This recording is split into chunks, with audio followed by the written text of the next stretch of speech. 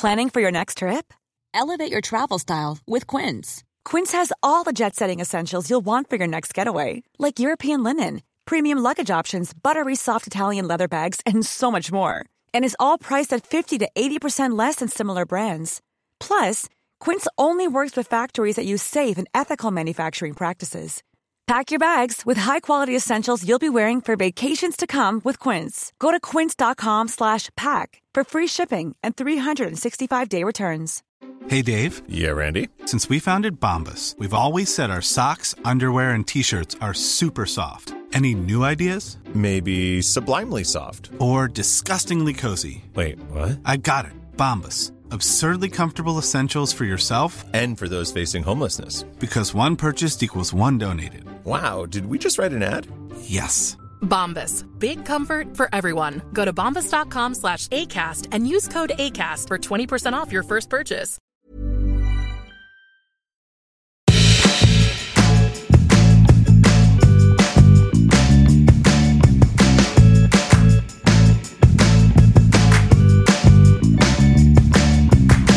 Welcome to the podcast. Coming over the threshold and into this home. Tessa's carrying me. I am like a bride across our threshold. Oh. And then I go, that was bad actually, that's my hernia. And then we spend our wedding night in pain together, curled up. That's marriage. This is my friend Tessa and I'm Stevie, and this is Nobody Panic, where we do how-tos each week and try and sort our lives out. And this one is a very special one from a very special person. This one, I'm the guest today. This one I have been dilly-dallying around doing for a long time. It is how to understand the house buying process. And obviously a snappier title would be How to Buy a House. Yeah. But for lots of reasons that we're going to unpack, that's not what we've called it. And for some people listening are like, are you kidding me? Of course not this. In which case, please be on your way. Sorry, people are saying, oh, are you kidding me? Of course not this. Why are they saying that? Because they're like, I can't even begin to consider it, you know? Oh, no, but I can't. This is why this is a good episode. So if you're listening, stick with me, because the episode might as well be called How to Walk on Water. But I'm interested in it. Yeah, well, that's why I feel ever so anxious about doing it, because I don't want people to be like, I can't walk on water. No, but I would love to know the process. If I could quiz Jesus on how he did that, okay.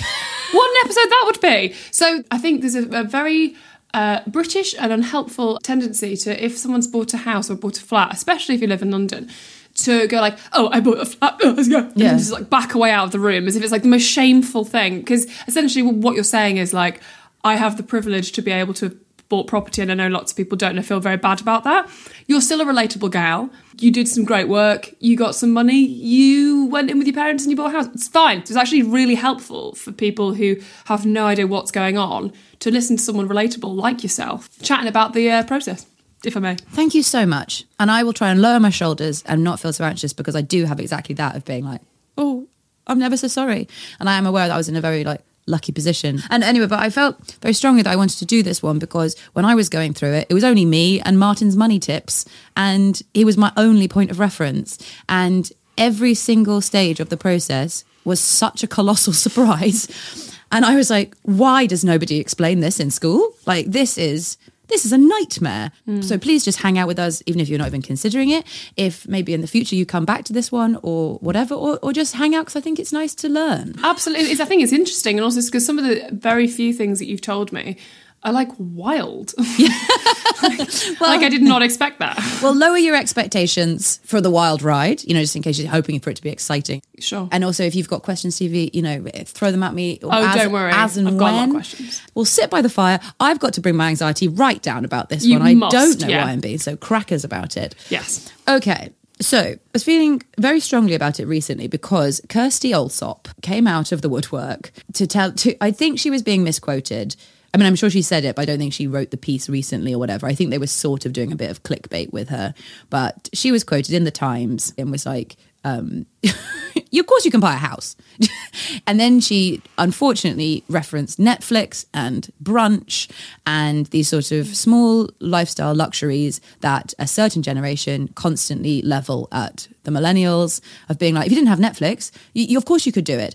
And then it said within the article, Kirsty bought a house when she was 21 with a family help. Yeah, 79 years ago. 79 years ago. And then it says at the bottom, if you saved up all the money from your $7.99 a month Netflix thing, it would take you 36,000 years to buy a house. Mm-hmm. And so it makes me very upset. So if anyone in your life coming at you being like, why can't you just buy a house? In their generation, it was totally achievable. And I've been trying to think about what a equivalent would be. And I'm trying to think of something that costs between £3,000 and £5,000, Stevie. And I've come up with a dog. You're not wrong, yeah. Or like, not necessarily just buying the dog, but like saving up for the dog, planning for the dog, you know, getting the dog bits. Stamp duty on the dog. Stamp duty on the dog, the vet's bills, you know, or paying rent to the dog. Dog's your landlord. So I think these are the brackets of things that for us, you're like, yep, that's my goal and I can save up for that. And so then imagine us in 40 years in the future and suddenly this generation are like, I could never, ever, ever have a dog. You'd be like, I did it. You just, you save up, you know, whereas they've not taken into account some statistics. And here I come with my statistics. Okay. In 1996, which is I assume when Kirsty was buying her house, the average London salary was £22,487 and the average London house price was £79,000. In 2002, the average London salary was £36,302 and the average London house price was £488,908. Right. The average house price outside of London in the UK is £256,000. And if house prices had risen in line with salaries, the average house price in the UK should be £86,000. So that's how like out of whack things have got in the last... I was muttering to myself. But there's a constant thing of like, well, just move outside of London and it's really easy. But also, it's still not necessarily easy outside of London cities. And I'm sure there are spots in the UK which is like incredibly cheap for house prices, and that's excellent. But obviously, it's ridiculous to expect every single person to leave their job and go and live in, say, Blackpool. And that's probably really expensive. I'm just thinking somewhere something might isn't. Right. But like, oh God, yeah. So it's very much like, well, get out of London and go and live in a shed in a field in the middle of nowhere where there's no amenities and no people. And also, you can't earn money because your job is in and you can't earn any money, and it will still be a fortune.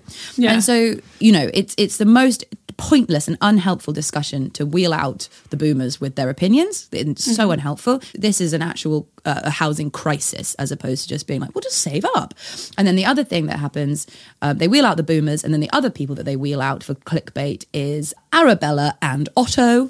I know you're going to say.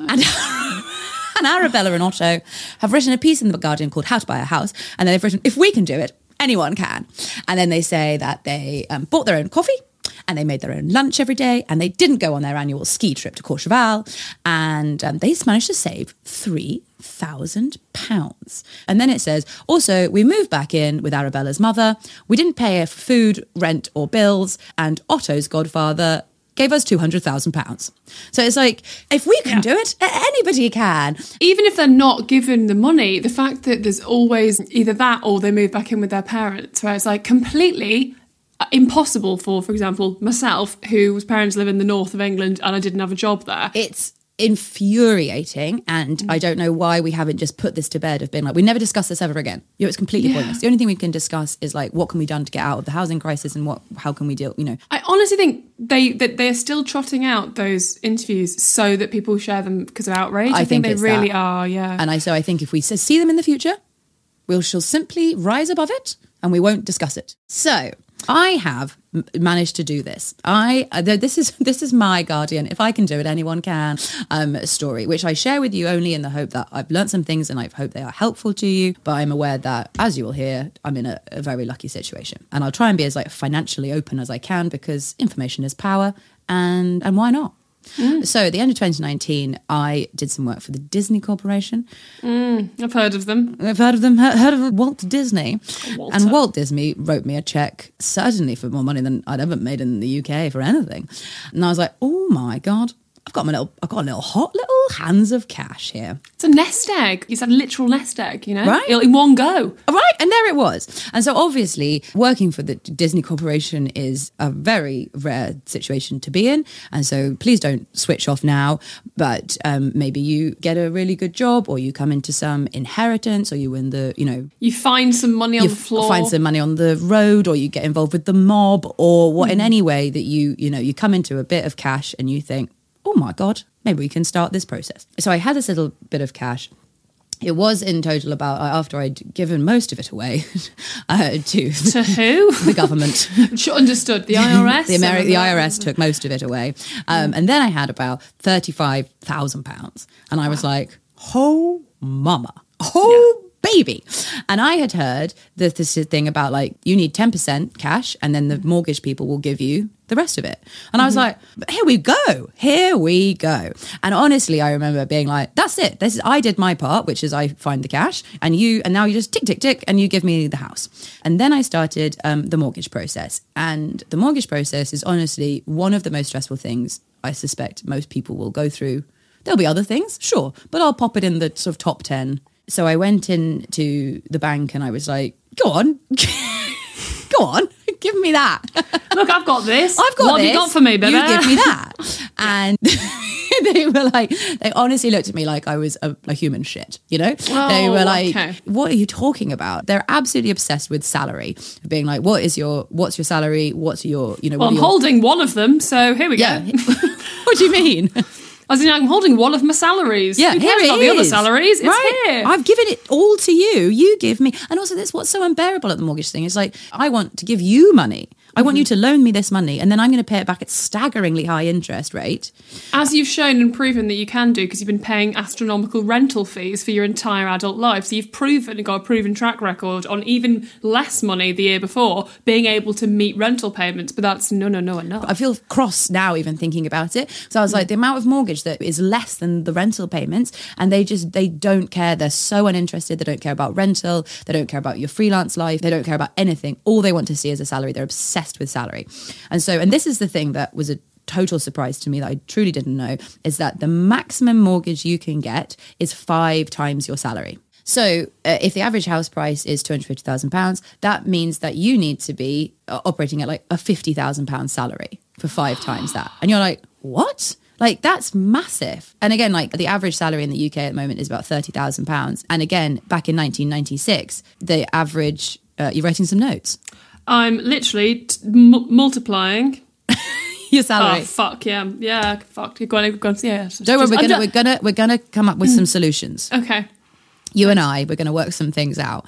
So it's only 5 times your salary. And again, the average salary today is about £32,000, which is a mortgage of £150,000, which again, it's like, what you going to buy with that, you know? Yeah. And not to say it's a massive amount of money, and yet, like, you know, especially in London, we may more be skewed during this just slightly with our references, just because, like, in London you can buy garage space for that amount of money, and in Manchester and in Leeds, I'm sure it's all very similar. But that's the thing, like the average house price still outside of the UK is still 250. You know, double that, yeah. You're still, and so when they invented this salary rule in 1996, the average house was 3.5 times the average salary.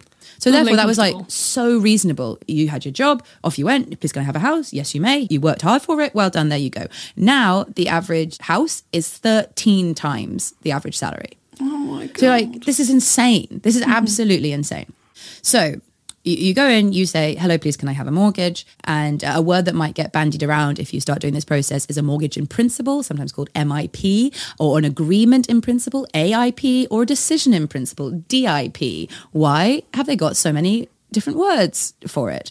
And the in principle just means that you've had a meeting with the bank and they haven't approved this for sure, but they're saying this is, we think, the amount of money we're going to lend you. So if you start this process and an estate agent might say to you, have you got a mortgage in principle? And you might say, yeah, in principle, mate, yeah, I've got. Which is in a way, yeah, which is what I used to say. And then eventually I'd be like, Siri, what is a mortgage in principle? You're like, I honestly thought he was emphasizing the word in principle. And I was like, yeah, I guess. And so if you don't have a salary, if you're freelance, they will take your last 2 tax returns, sometimes your last 3 tax returns, and they will work it out from that. And so for me, I was a penniless little clown who'd never made any money before. So they were literally like, we're literally not going to do business with you. Like, you love your nest egg. Love your nest egg. Go and throw it out your tree because we're not taking it. And I was like, this whole process took me about 8 months of arguing and of me just constantly shouting, I'm good for it. Like, I'm good for it. Going into the bank and shouting, I'm good for it. And they were just... Because I'm good for it. Like, why give it to me? Honestly, one banking person was like, you've got this money, but what if you never work again? And I was like, yeah, we're all concerned about that. Like... as if your main concern is that I'll never work again. Because if I stop paying on this thing, you just take my house. Like, that's the rules. So it's obviously sort of in your favour if I do negate on my mortgage, you know? Like, they should be just handing them out. Anyway, the handing them out thing is what happened in the run-up to the banking crisis of The Big Short. So I suppose this is why they're so tentative about giving them away. Anyway, I go and argue endlessly about this mortgage and I say, please give me this thing. And they say, absolutely not. And if you are freelance, they really, really do not like it. And so something I would suggest if you yourself are in this process and you're freelance is that your tax returns...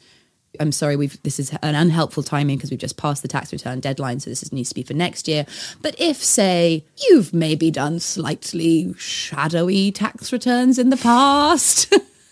And no one listening would done, ever. Sure. But maybe as a freelancer, you've maybe, diddled the figs. Dibbled.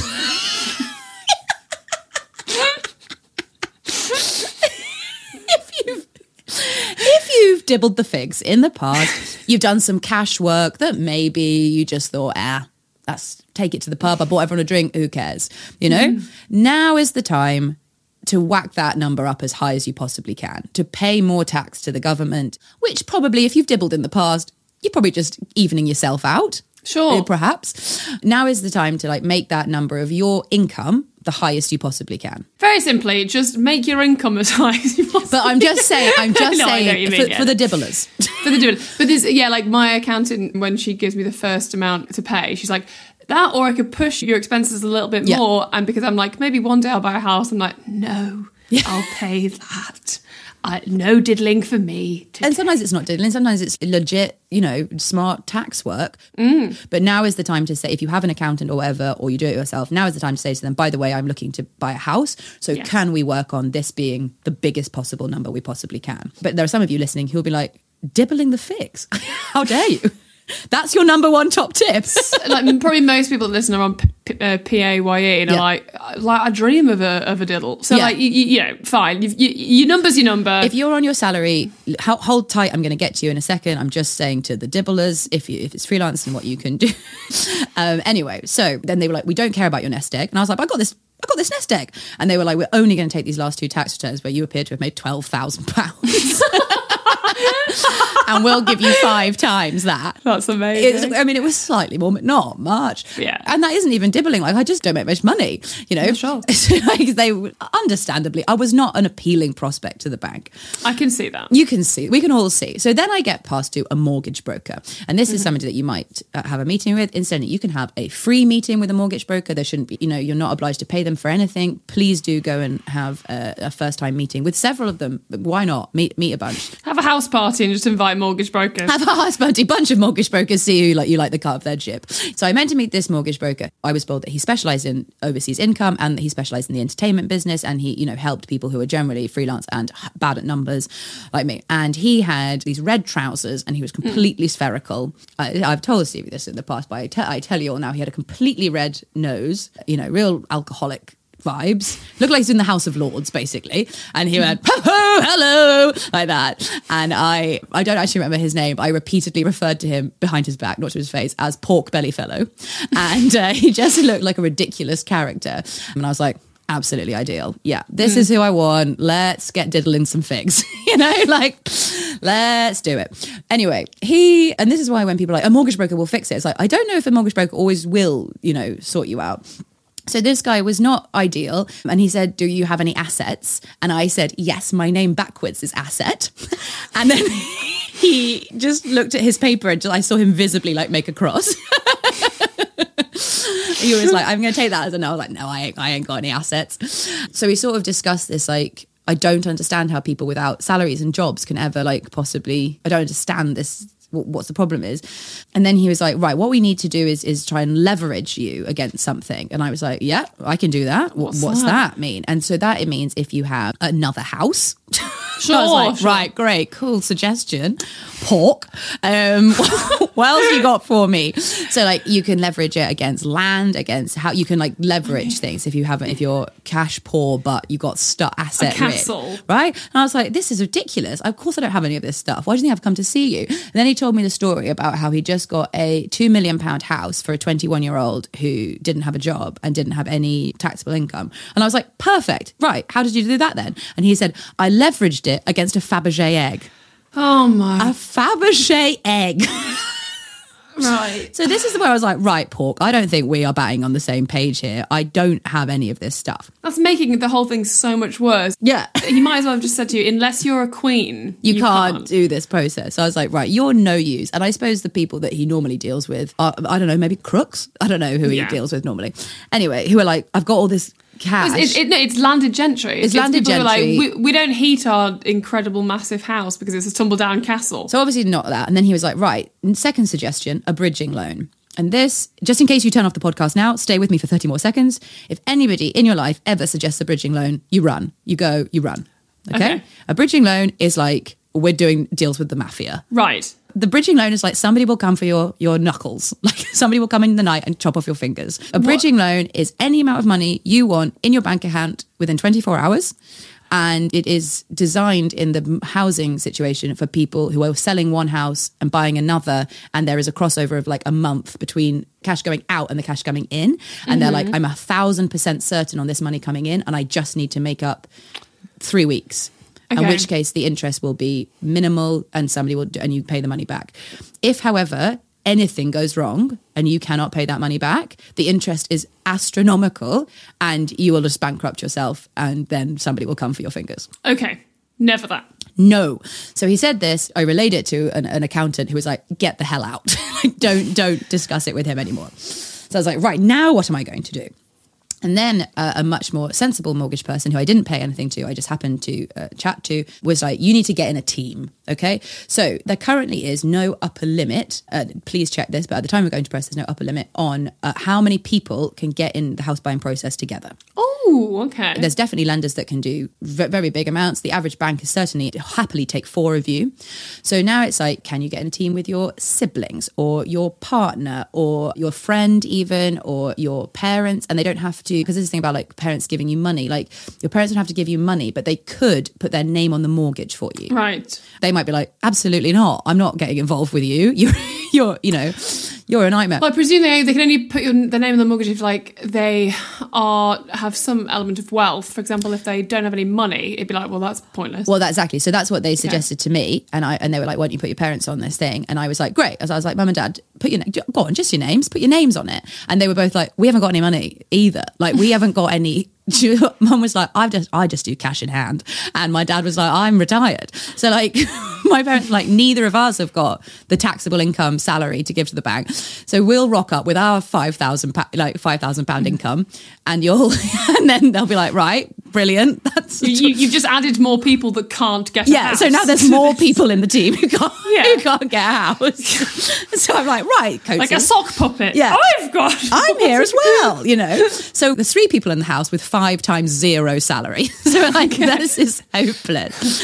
So if you're doing it with your parents, you do need your parents to actually have a job and a salary and still be happy. Am I right in thinking they don't actually have to put any money in? No money whatsoever. It's just that they have to show that they could speculatively if something went wrong or absolutely. They're just saying, I'm involved here. It's a bit like if you were renting, if anyone's been a guarantor for you, it's entirely a signature. It's for them, no jeopardy unless something does go wrong, and then they are. So you do have to have an element of trust, and you do have to be good for it, and you do have to be to your parents like. And if your parents are self-employed, then that doesn't help. Exactly. I've never been able to use my parents as a guarantor because they're both self-employed exactly. as well. This is exactly what happened to me when I attempted to use my parents as a guarantor and went through exactly this. They wouldn't approve either of my parents. Fucking hell. So like, I was like, right, this is hopeless. So me and my parents are only good to me. But do investigate just in your situation and be listening. Maybe your parents do have a salary and are prepared to put their name onto something for you to help you out. And again, you do need to be responsible enough to be like, it's just the signature I need. Otherwise, I'm taking total responsibility for this. And then out of the woodwork comes my sister, Amy Coates. Now, Amy Coates is married as well, we all know. And Amy Coates is the most sensible soul you could possibly hope to ask for. And again, I've told people this in the past, but as teenagers, we went to work in a Christmas hamper packing factory, and on our first day I was sent home for back chat and my sister was promoted to foreman. So by the end of the day she was the boss and I'd gone home. I had to wait in the car park for her to be finished because we'd come in the car together. Oh my God, so good. She was so good at packing those hampers, and she spotted a rogue Satsuma going into the wrong box at 20 paces. So she became the boss of the hamper factory. And anytime we've done any work together, people are like, sorry, and you two are related, are you? You two? Mother's Day is around the corner. Find the perfect gift for the mom in your life with a stunning piece of jewelry from Blue Nile. From timeless pearls to dazzling gemstones, Blue Nile has something she'll adore. Need it fast? Most items can ship overnight. Plus, enjoy guaranteed free shipping and returns. Don't miss our special Mother's Day deals. Save big on the season's most beautiful trends. For a limited time, get up to 50% off by going to BlueNile.com. That's BlueNile.com. Hey, Dave. Yeah, Randy. Since we founded Bombas, we've always said our socks, underwear, and T-shirts are super soft. Any new ideas? Maybe sublimely soft. Or disgustingly cozy? Wait, what? I got it. Bombas. Absurdly comfortable essentials for yourself And for those facing homelessness. because one purchased equals one donated. Wow, did we just write an ad? Yes. Bombas. Big comfort for everyone. Go to bombas.com/ACAST and use code ACAST for 20% off your first purchase.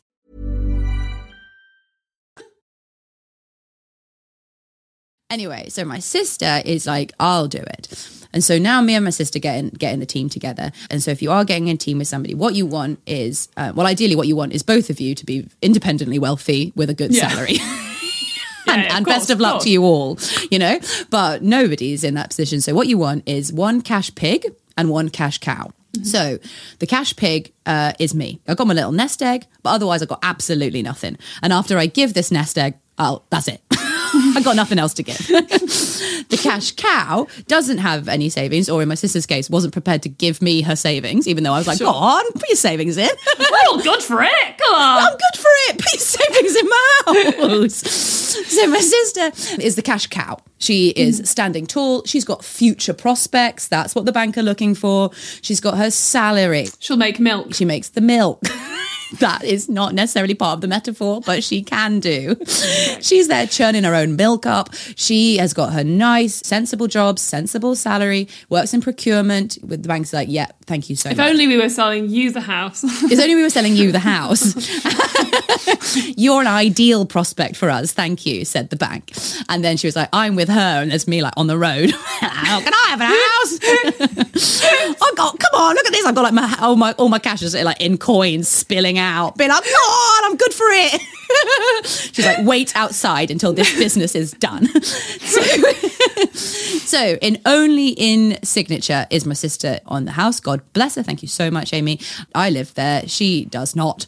And eventually, hopefully, I will be able to take her off the mortgage. But she's my sister, and you can get a solicitor involved if you're doing it with a lover. And I trust you both so much. All lovers listening, but do take it as seriously as a marriage. Yeah, prenup. We know people who you think with the most solid relationship in the world, they buy a house, he breaks up with her, and now they're in legal fights in court about whose parent put money in and who owes what. And, you know, so like just play worst case scenario, because you'll be like, we love each other, who cares? And then down the line, it's going to be a nightmare.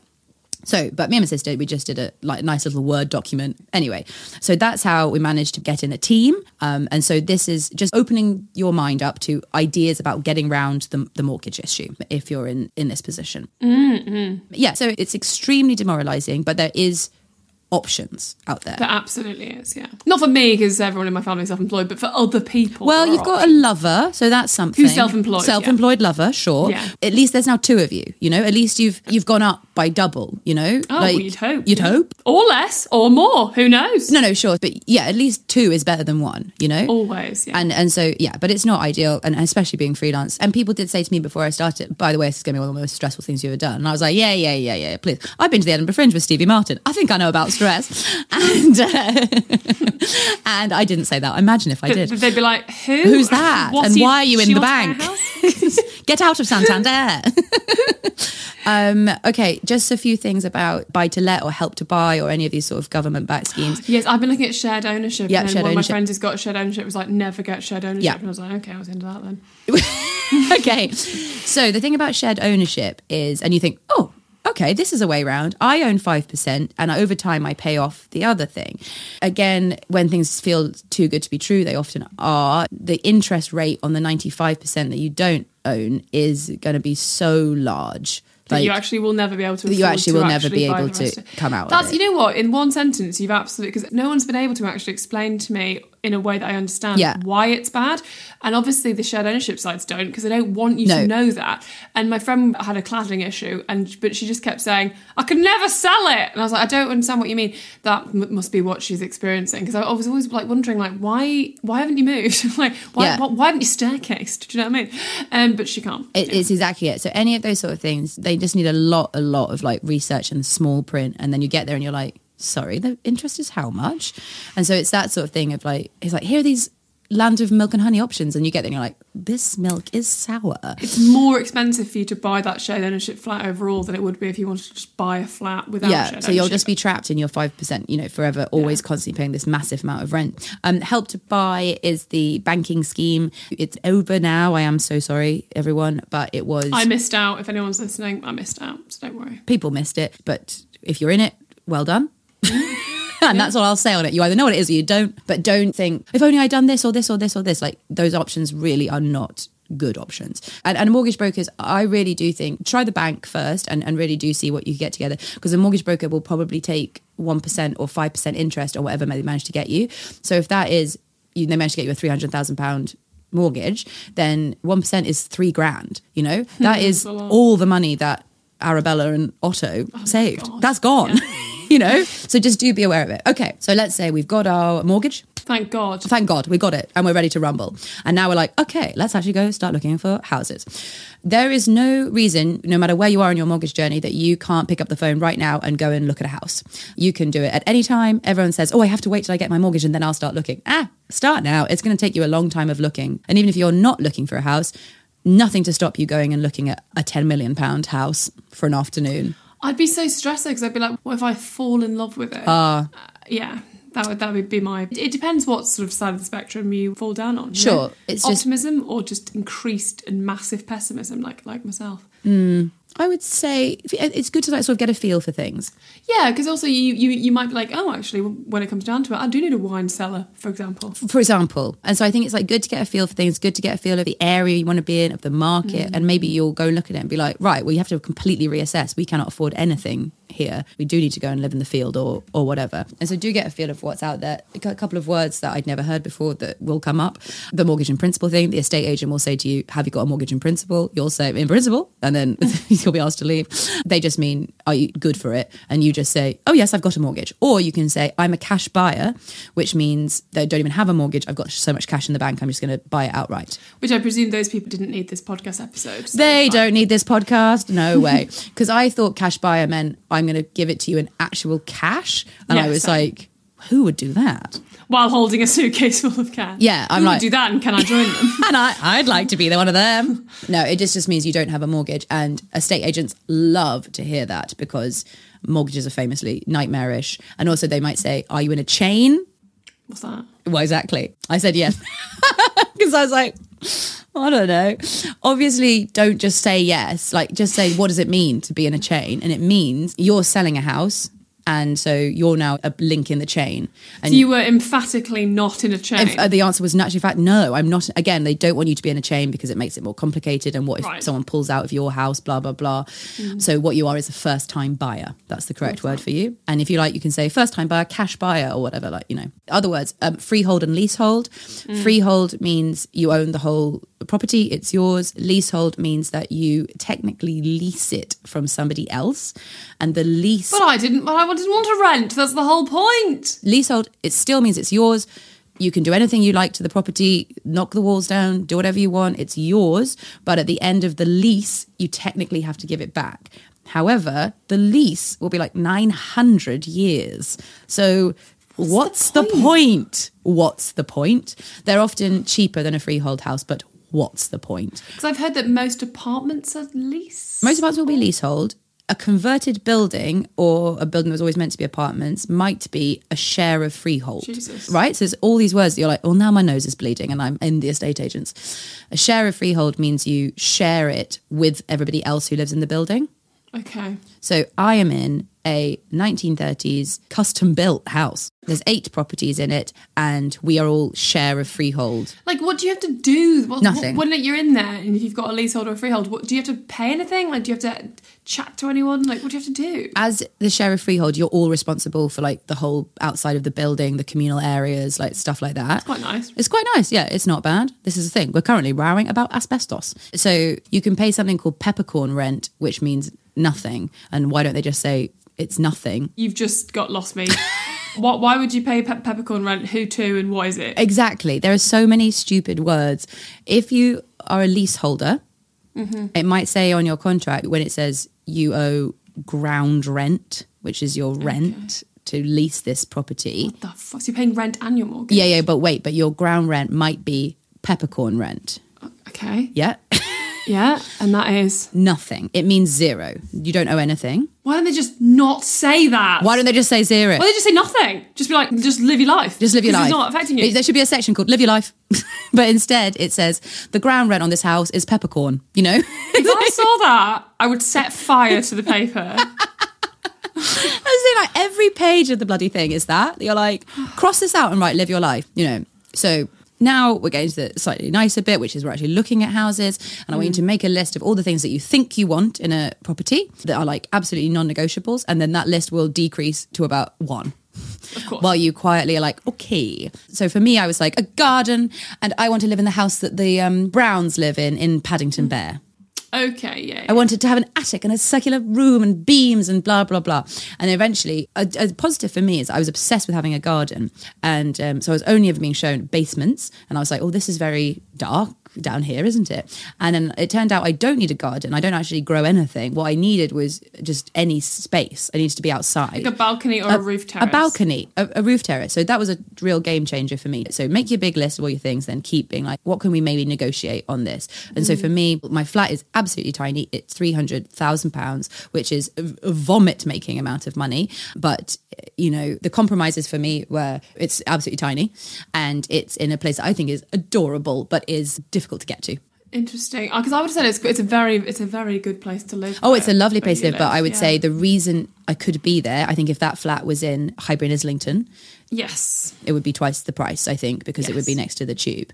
You are a bus woman. I love the bus. And as you know, I like to go on an electric jump bike. These are my personal compromises. And yours will be different. You might be like, I want to live inside Old Street. I'm a mole. I want to live underground. I love to be underground. I need to be as close to the tube as possible, or I need a massive garden, or I need X, Y, Z, or I need the wine cellar. And no matter how rich you are, unless you're maybe, you know, Elon Musk, you will always be dreaming of something that is one above your category. Okay, so last couple of things towards the end. And I'm going to say you're going to need to look at like 40 places.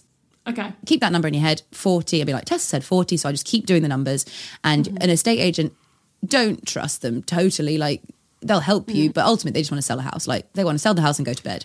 Just trust your gut all the time. And if they're like, while you're here, do you want to look at another one? Just be like, yep, why not? Just, it gives you a solid understanding of what's out there, what's available, what you can afford. Like, the difference between me on my very first one being like, in principle, at the man, and me by the time I got to the end, I was like so confident and so good about what I wanted, and so start that process. So you found one, you love it. If it's been on the market for like 6 months and nobody's put an offer in, by all means, stick in an offer way below, you know? Why not? Shoot your shot. £2.50. £2.50. Peppercorn, please. One peppercorn, will you have it? But if it's come on like that day and there's already interest and it's inside your budget, I would say just offer the asking price. And again, this is not financial advice. Please do not listen to anything I'm saying. But in general, like, so say you offer £10,000 less, whatever. If they've got 8 offers come in, they're obviously going to be like, well, not that one, you know? Yeah, understood. Whereas if this is the first offer they've had in 6 months and you've offered 50 grand less than the asking price, they might be like, fuck it, yeah. Should you be suspicious if there's been a house in the market for 6 months and no one's offered? You should just be like, why hasn't this sold? So just get them to be honest with you about what's the worst thing. And they will absolutely call you up and chase you and be like, what do you think of this property? Not because they think it's amazing for you, because they want to sell it and get their commission. Yes. So just be brave and come to be like, you know what, it's not for me. A guy took me around this place that was everything I had said I didn't want. And he took me around it anyway. It was so bleak. It was awful. And he was like, what do you think? And I said, Emmanuel, if I have to live here, I'll die. And he went, yeah, should we put in an offer? I was like, no, we won't put in an offer. You know, that's how much they literally don't care what you think. Okay. I said, I'll literally die if you make me be here. So yeah, he's like, yeah, it's a competitive market, so put in an offer, I reckon. But just stick to your guns, stay in there. You will definitely lose hope, but you'll find it again. And yeah, the asking price thing, like just be suspicious of things that have been on the market for a long time, sure. But maybe they'll say there was a buyer, but it fell through. You know? Fine, love that. Maybe the person couldn't get their mortgage or pulled out last minute or whatever, and it's like no fault of their own, it's just back on the market. And you're like, oh. There was a murder in the house. But exactly, but if it's a murder in your house, you're like, you know what, not for me. Yeah. Okay, we're coming to the end of the process. You put in your offer and then you'll think like, well, it's done, in we go. But oh no, you will have several months in which you and some solicitors argue about the house for a long time. And this is a very boring but very important process when they're like, is it on a cursed burial ground? Is it sinking into the road?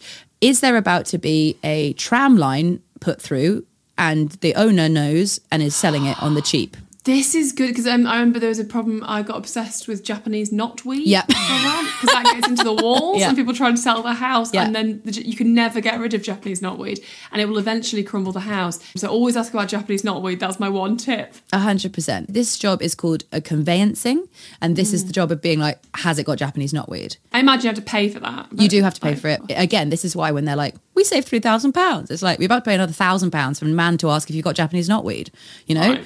So it's like, this is why these stupid, look how much we saved with our coffee is so infuriating. Anyway, but we've established they're for clickbait and we all know that we're doing it. After they've said, it's not sinking into the ground, there's no Japanese knotweed, we think this house is good.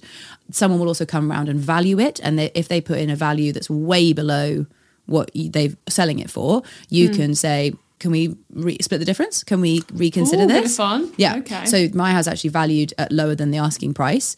And I was like, my mortgage will only give me what's based on the house. And then they came down in price. Nice. Because the house was so, I mean, I think it's adorable, like Little Miss Honey house, but it's absolutely hasn't been updated since the 70s and everything is... Oh, there's holes in the walls and stuff. Oh, they're everywhere and it's completely crooked and everything, not a single wall is straight and everything's falling apart. And as we've established, the house is full of asbestos. So...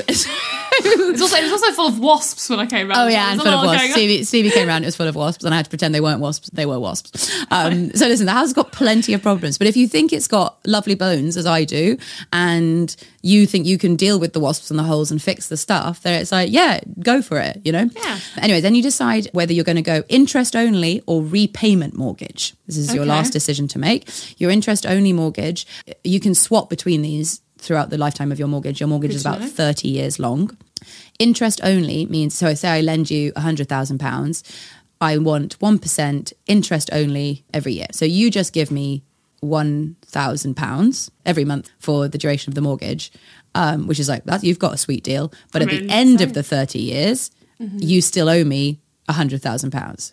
In interest? No. You've only paid the interest. Oh, I've only paid the interest. So sorry, right. So I gave you £100,000. Oh, so that's like nice short-term, long-term bit of an issue. Stevie, you are getting it. This took me all afternoon to grasp. You've absolutely smashed it. Option, repayment mortgage. I give you £100,000 and I want 0.5% interest and 2% repayment. So I still make a little bit of interest money. So then the end of the first year, your amount has now gone down to £98,000. But then it means your interest is only on that 98. And then the following year, it'll be 96. So you're paying, it's almost like you're paying, like was exactly like, I suppose if you're paying rent, but you're not throwing that money away, you're paying off your house. Yeah. Exactly. You're paying off the house and each year it will go down. I know which one I'm going for, guys. I know which one I'm going for. Brilliant. What's you going to go for? The second one. I Fantastic. It off. That's it. Let's get those paid off. You can also overpay up to 10%. You are absolute music to my ears. So if I get a little nest egg, throw that in your mortgage. If another little nest egg comes in, let's overpay. We can overpay up to 10% of the mortgage value. Okay. Gorgeous. Right. And so this is the sort of shit they'd be like, wouldn't this have been cool to learn at school when someone was like, should you take interest only or repayment mortgage? But imagine if someone tried to teach you that when you're like 14. You'd be no, like, you're right. Shut up. Pythagoras again, please. You know, we don't want to hear this. But this is why this podcast episode is golden and you should give it to anyone who's looking to buy a house. Okay. And then the very last thing, so I know this has been a long episode. These are just such good words. I had to tell you about them. Gazumping and gazanging. Sorry? Gazumping is when another buyer swoops in at the last minute and offers even more money.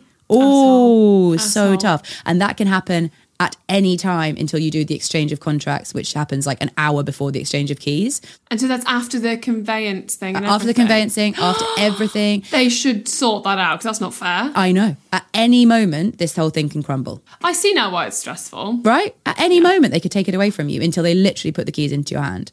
And gazanging is when the buyer decides to back out of the sale. Ooh, I would hate that too. Right? And at any moment, anything, you could be all the way down this process. At any moment, any of these things can happen. Do you get your money back if you get... Nope. Wait. All your money, all your conveyancing money. I feel like unless you get every single penny back that you put into this, if it's not your fault, you should get every single penny back. No, all your solicitors, your mortgage broker, your conveyancing, everything like that, that's gone. Okay. So just that there's so much to be ready for that you just think everyone's going to be nice and everyone is not nice. Understood. But they're being not nice because they're like, this is the biggest financial decision you'll ever make in your life and we got to take this seriously. Right. I swear to God, we're coming to the end. You've been saying this for 45 minutes, but I love it. Stop it. Episode. I'm into it. No, but I want to know. When you send your massive amount of money on the final day, because that's the actual house price money, you pay your bit and the mortgage lender directly pays the person. So the mortgage lender... You never see that. You never see the big... It's a shame because it'd be nice to see a bit, it'd be nice, big just money see in it for account. a second before it goes screenshot out, it. please, while all that money's in there. No, they just give it directly to the person. And then you're like, and me as well. And you give your... And yours looks like pathetic now. Your next egg looks like lame in comparison. And you just like pop it in the pot and it's nothing. When it goes out of your payment, you have to do a CHAPS payment. And a CHAPS payment stands for Clearing House Automated Payment System. CHAPS. Nice. Adorable. So that's just a nice word. So something to look forward to on the process. And then just when you think, oh, that's it, we're finally done, we've paid all the money, you got to pay stamp duty. Oh, okay. What's that? And this truly is the last thing I'm going to tell you. I swear to God. The stamp duty is constantly changing, and the government, when you see the government be like, we're trying to help young buyers by changing stamp duty. So stamp duty was introduced in England in 1694. William and Mary of Orange to raise money for the war against France. And they're still raising that money now, are they? And we are still paying off that war. Here's a nice thing. There is no stamp duty up to £500,000. That's good. That's good. I like that, yeah. That's nice. And then over £500,000, it's between 2% and 5% of the remaining value, which is a lot when you think you're finally through the woods. What's it for? What's it actually? It's for the war. We're not actually still paying It's off the that war, Stevie. We got to pay the war. It goes to the government. Don't they have enough of the money? Right? Oh, I'm exhausted. Okay, right. That's a real kicker. Right at the last minute. Like, Right? now I've Right got at to the last pay minute. for a war in the 1600s. No one expected that twist. That finale would not work. You'd be like, that's... And it's the very last thing as well, when you finally think you're done. They're like, oh, sorry, stamp duty. And you're like, I'll stamp your duty if you like. And then... But first-time buyers often have a stamp duty relief. If it's under £500,000, then there's nothing. So that's also nice. I'm telling you, mine will be, yeah. And that is truly the end. We're in. Here are your keys. We're across the threshold. We're in. I'm clapping you for that excellent episode, but I'm also clapping you for having gone through the process. That's really great. Well, so increasingly I would come out of these things and be like, I think I'm quite thick. Like, I think I'm not a very smart person. No, you're not. It just sounds incredibly complicated. There is a lot of self-learning to do along the way. So I hope for anybody listening that was helpful. It was. And, really and answers some questions. And if you're listening and you're thinking of gazumping or gazanging, just don't. Don't gazump or gazanging. Just don't do that. It's so mean. You've come so far. Thank you so much. And if you're listening and you would like any financial help, any financial help, don't listen to this podcast any further. Don't get in touch with us, but do get in touch with us if you have any episode ideas. We've got some lined up. I know I've got a backlog of DMs and I have read them and we will be doing them. And I'm very sorry that we've prioritised some of the other ones, but they're coming. And if you've got some more, please do DM us at Nobody Panic Pod. Or email us nobodypanicpodcast@gmail.com. Goodbye. Goodbye. Thank you so much for listening. Bye-bye.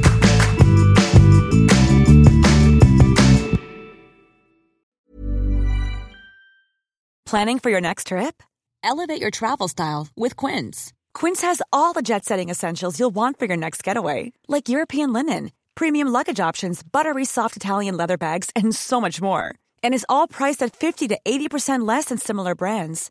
Plus, Quince only works with factories that use safe and ethical manufacturing practices. Pack your bags with high-quality essentials you'll be wearing for vacations to come with Quince. Go to quince.com/pack for free shipping and 365-day returns. When you make decisions for your company, you look for the no-brainers. And if you have a lot of mailing to do, Stamps.com is the ultimate no-brainer. It streamlines your processes to make your business more efficient, which makes you less busy. Mail checks, invoices, legal documents, and everything you need to keep your business running with Stamps.com. Seamlessly connect with every major marketplace and shopping cart. Schedule package pickups and see your cheapest and fastest shipping options from different carriers. With rates up to 89% off USPS and UPS rates. And with the Stamps.com mobile app, you can take care of mailing and shipping wherever you are. Make the same no-brainer decision as over 1 million other businesses with Stamps.com. Sign up with code PROGRAM for a 4-week trial, plus free postage and a free digital scale. No long-term commitments or contracts. That's Stamps.com. Code PROGRAM. Hi, I'm Lucy Beaumont. And guess what? I'm Sam Campbell. If you've enjoyed this podcast, you might enjoy our podcast. It's called Lucy and Sam's Perfect Brains. We have a podcast, and it might be, I probably don't want to sound, like I'm bragging, but it's dynamite. It is electric. It's high voltage. And please, we really need you to listen. You don't understand how much we need this. Is it on all the platforms? Oh, it absolutely is. But this one is coming. This one's out now. Lucy and Sam's Perfect Brains.